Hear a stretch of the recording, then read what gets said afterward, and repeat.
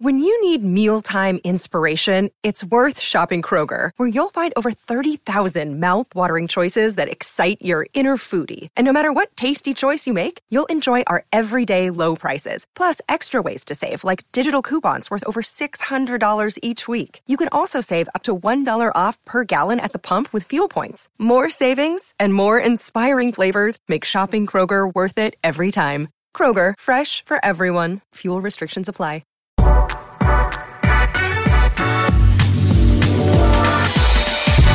All right, welcome into the Nick Bob podcast bracket previewing the East region on the pod today. I'm picking every single game in this region. Top 4 seeds in the East are as follows. You got the number 1 seed, Purdue. Number 2, Marquette.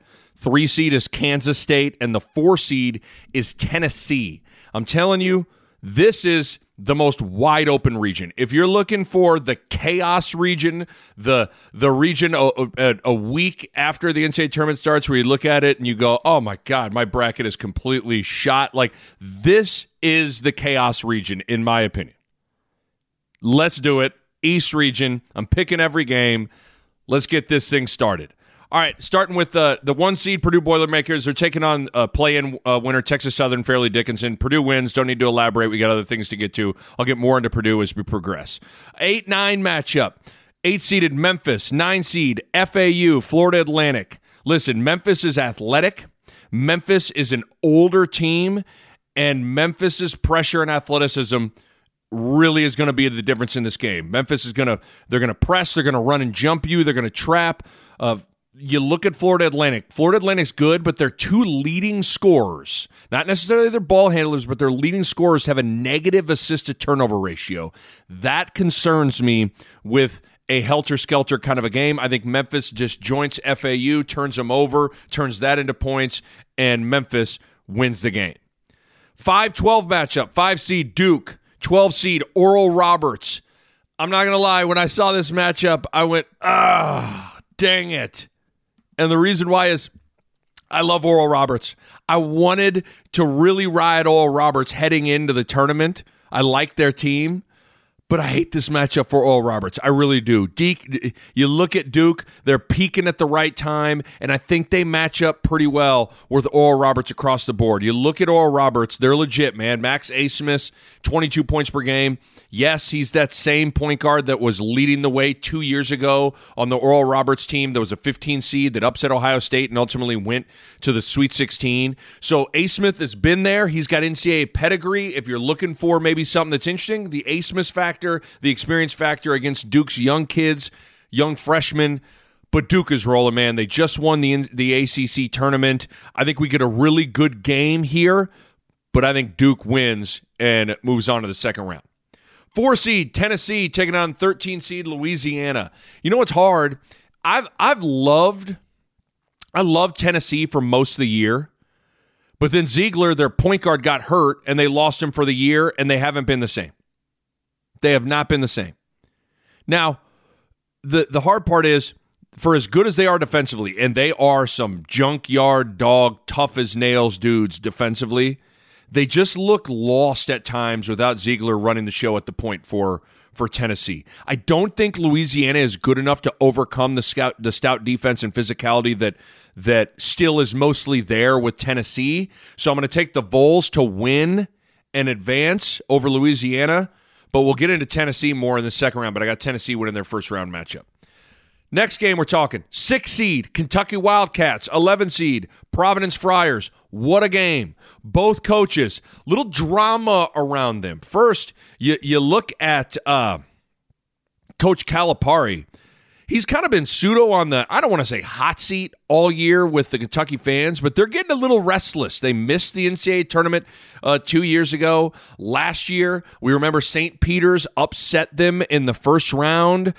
Kentucky was, a preseason darling, and they were kind of on the bubble for a large portion of this season. So there's been some drama around Coach Cal in Kentucky. And on the other side with Ed Cooley, there are major rumors. I've been hearing about these rumors for Cooley to Georgetown for 2-3 months now. That's been the worst kept secret, is that's kind of where things are trending towards. Now, I don't know. Maybe Cooley will get cold feet, but I've heard from multiple people that it sounds like it's going to be Cooley in Georgetown. And the reason I bring that up is you wonder where the players hear that. Cooley's dealing with that. Like, I remember last year, Kevin Willard was coaching Seton Hall, and there was tons of reports and tons of different things circling around Seton Hall, Willard. He's going to Maryland. Well, guess what? Seton Hall went out and played terrible in the first round and got smashed by TCU. So I'm just saying, sometimes there's a cloud hanging around the program with something with your head coach. It could impact some things. So I wonder about that. But with this game, though, it's tough. I've gone back and forth on this one. Kentucky has been consistently inconsistent all year. Can they turn it on? I don't know. What I do know is I think Providence has the personnel to match up with Kentucky. I really do.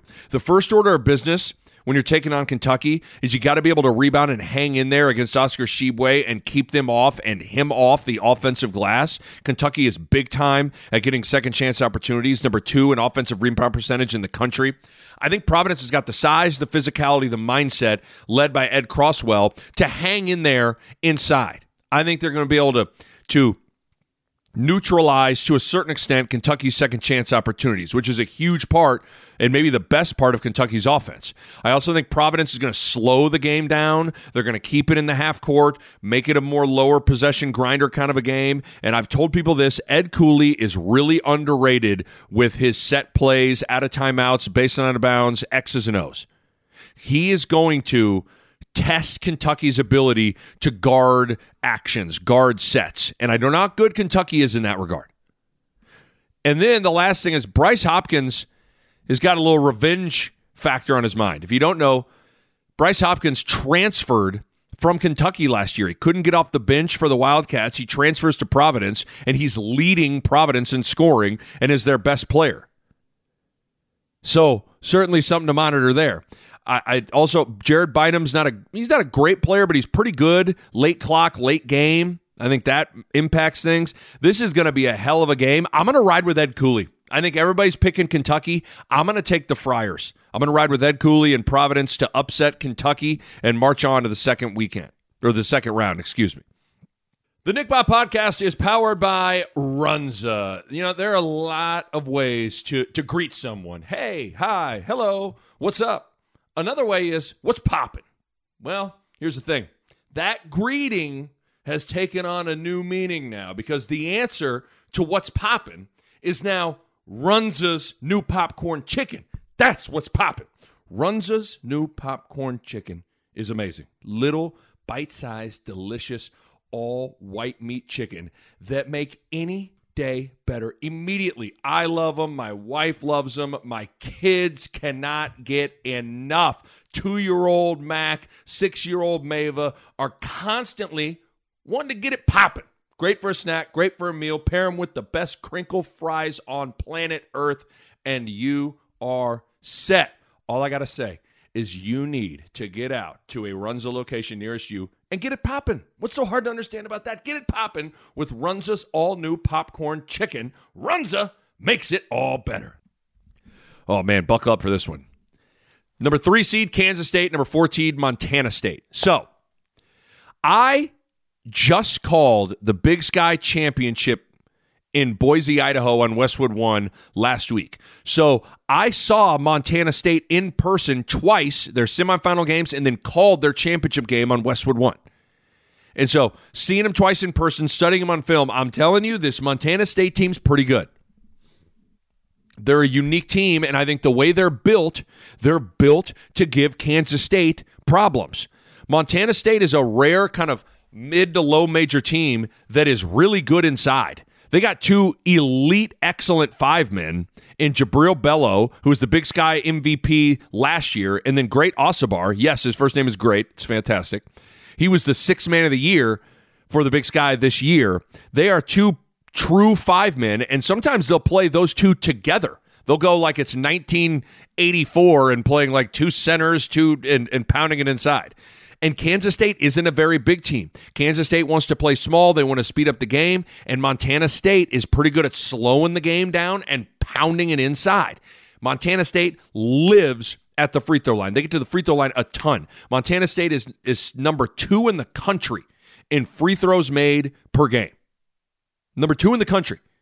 Kansas State is 298th in free throw rate defensively, which basically means teams get to the line on Kansas State. Montana State gets 25% of their points from the free throw line. That's 3rd most in the country. So I think Montana State pounds it inside, draws fouls, slows down the game, mucks up the game. And I don't think Kansas State wants to play that way. Montana State also has the Big Sky Defensive Player of the Year in guard Darius Brown, who's pretty good on the ball defensively, and then another quick guard off the bench in Robert Ford, who's tough and is kind of the same size as Marquise Noel for Kansas State. And I bring that up because you got to be able to defend and slow down Noel, which is easier said than done because dude is a handful. But I think Montana State's got not one but 2 guys they can throw at Noel and guard him. And lastly, Montana State has They have a former 4-star top 100 recruit wing who started his career at Washington and then transferred to Montana State. His name's Raekwon Battle. He's their leading scorer, and he's pretty good. I mean, again, he was a top 100 recruit. He's got talent. I'm calling it, man. I think Montana State gets Kansas State. I'm calling the upset. I'll take Montana State, 14 seed, winning their first-round game and going to the second round. Next game, 7 seed, Michigan State, 10 seed, USC. The Trojans, USC is tough to score on at the rim. They're second in two-point field goal percentage defense in the country. They're 12th in the country in block percentage. That's going to present challenges for Michigan State. But Tyson Walker, A.J. Hoggard, those guys are going to be able to handle the ball and create. Plus, Michigan State's a great three-point shooting team. They're 4th in the country in three-point percentage. I just think you give Tom Izzo a week to prepare. I'm going to ride with the Spartans to take down USC out of the Pac-12. I got Michigan State winning. 2 seed, Marquette. 15 seed, Vermont. So, once again, after I did the Big Sky Championship on Westwood One, I went straight to Vermont to call the America East Championship game on Westwood One. So I saw Vermont in person. And then obviously, given my role with FS1 covering the Big East, I've seen a ton of Marquette. Listen, Vermont's going to play kind of 5 out. They don't have a pure 5-man per se. They're going to post their guards, and they try to spray it out for threes. Marquette's going to be able to guard all of that. Marquette's not a team that's built to overlook anybody. Oshaka will have their full attention just to be ready to go against Marquette, or against Vermont, excuse me. Could be a fun game. Finn Sullivan, Dylan Penn, Robin Duncan, some good, fun players for Vermont, but Marquette's going to win this game. All right, second round. 1 seed, Purdue. 8 seed, Memphis. Let me first say this. I hate to pick against Purdue because I love Matt Painter. I think he is an amazing coach. And then I'm also close with Purdue's assistant coach, Paul Lusk. He was at Creighton for a handful of years. He's an amazing coach and just a great dude. But in my opinion, Purdue has overachieved this year with their talent. Like last year's Purdue team was way more talented. Travion Williams, they had Jaden Ivey, a lottery pick, a top 5 pick.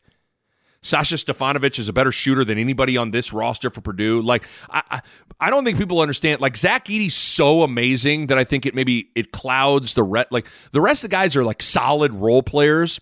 They're not elite great players, in my opinion. So I think they've kind of overachieved. And again, Edey is a unicorn and a monster and all that wrapped in one. He is amazing. But watching Purdue on film and then seeing them live in person, I had their game on Fox on TV, their final regular season game of the season against Illinois, Mackey Arena, March 5th. And my concern was this heading in, and it was kind of confirmed seeing them in person. Purdue's not very athletic.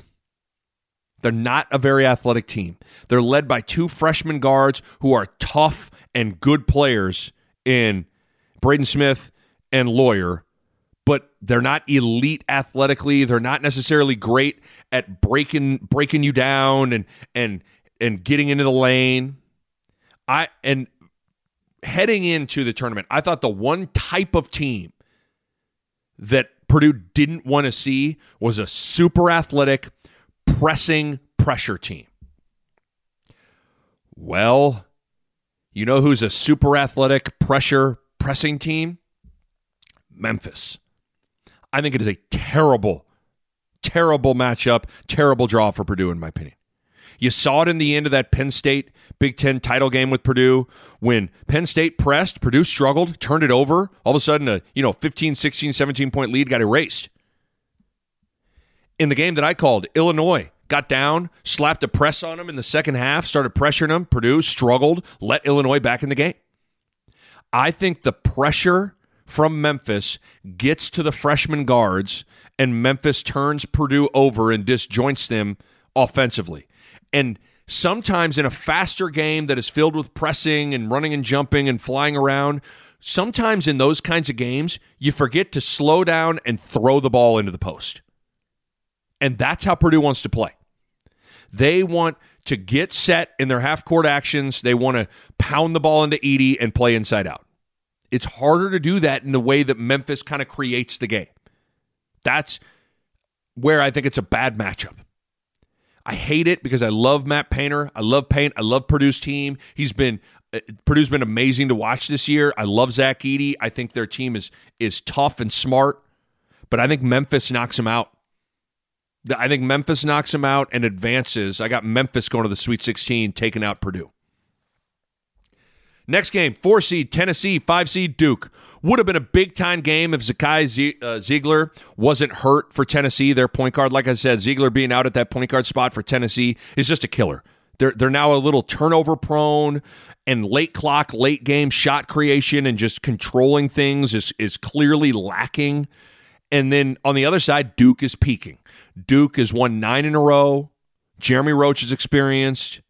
The young freshmen are coming on big time. Filipowski, Derek Lively, Whitehead, Proctor, Mitchell. They're all settled in and in a groove.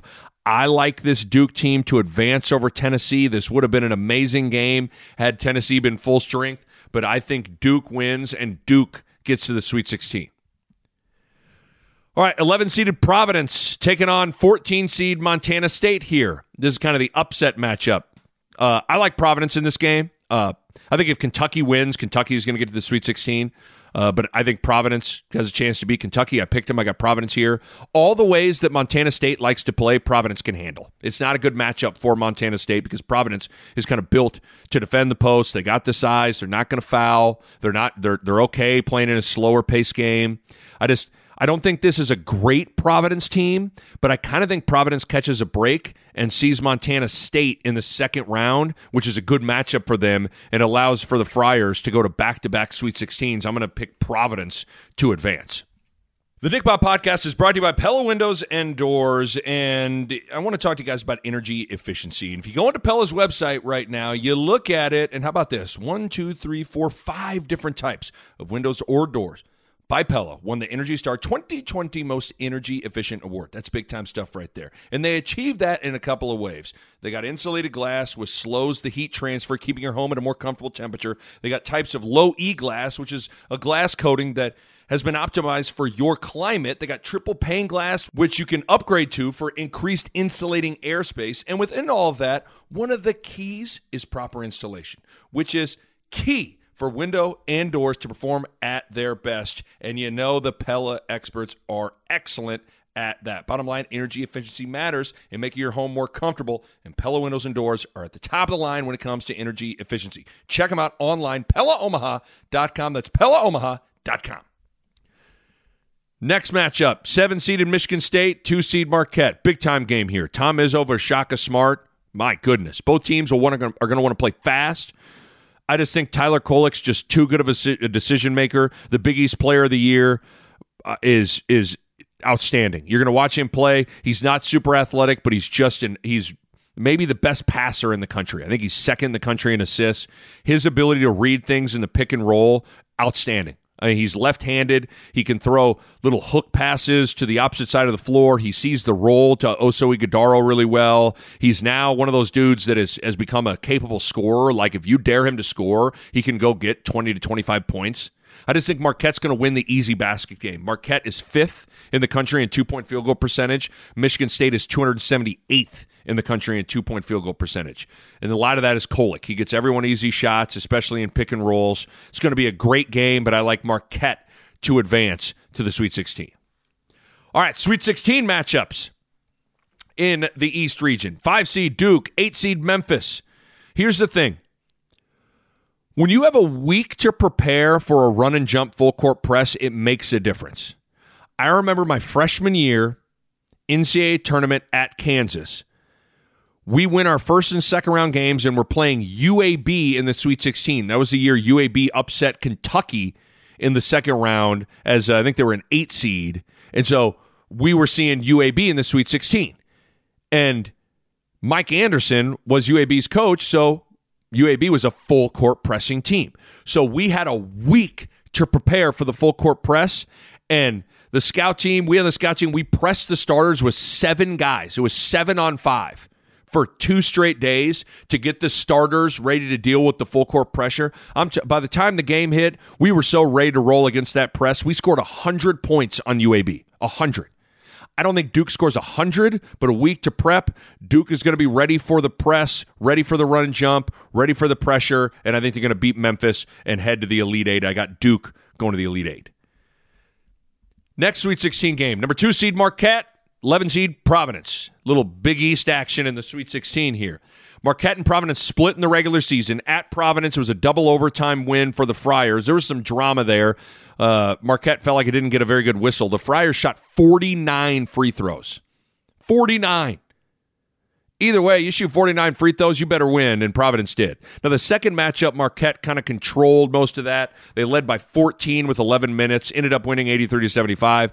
I don't think Providence is going to be able to slow Marquette down. Defensively, there have been some lapses over the last 3 weeks for Providence, and against Marquette, you not dialed in defensively, you're in trouble with how good that offense is. I got Marquette winning and going to the Elite Eight. All right, Elite Eight matchup, regional final, East region. 2 seed Marquette, 5 seed Duke. I love Shaka Smart and I love Marquette. I'll tell you, having called a Marquette game on TV this year, of all the shoot-arounds I attended, I think Marquette was the best and most impressive shoot-around I saw all year. That team is so connected and they are so bought in to Shaka. Like, they are all in on Shaka. Everybody is. But I think Duke can expose the biggest area of weakness and vulnerability for Marquette, and that is on the glass. Marquette is not a very big and beefy team. Oso Ighodaro is kind of a hybrid mobile 5-man. Ben Gold is a freshman who comes in off the bench and plays the 5. Omax Prosper is a thin, wiry 4-man. Marquette's rebounding numbers, they're 319th in the country in offensive rebounding percentage given up. Duke is 8th in the country in offensive rebound percentage. I think that's the game. I think the glass is the difference in this game. I think Duke dominates the glass, gets offensive rebounds, gets second chance opportunities, and converts. But it's a big spot for John Shire. I will say that in his maiden voyage into the NCAA tournament as the head coach of Duke. But I like how this Duke team is peaking, and I like the path for Duke as well. Duke has won 9 in a row. They just won the ACC tournament. I got Duke over Marquette and winning the East region and going to the Final Four. A Hurrdat Sports Network production.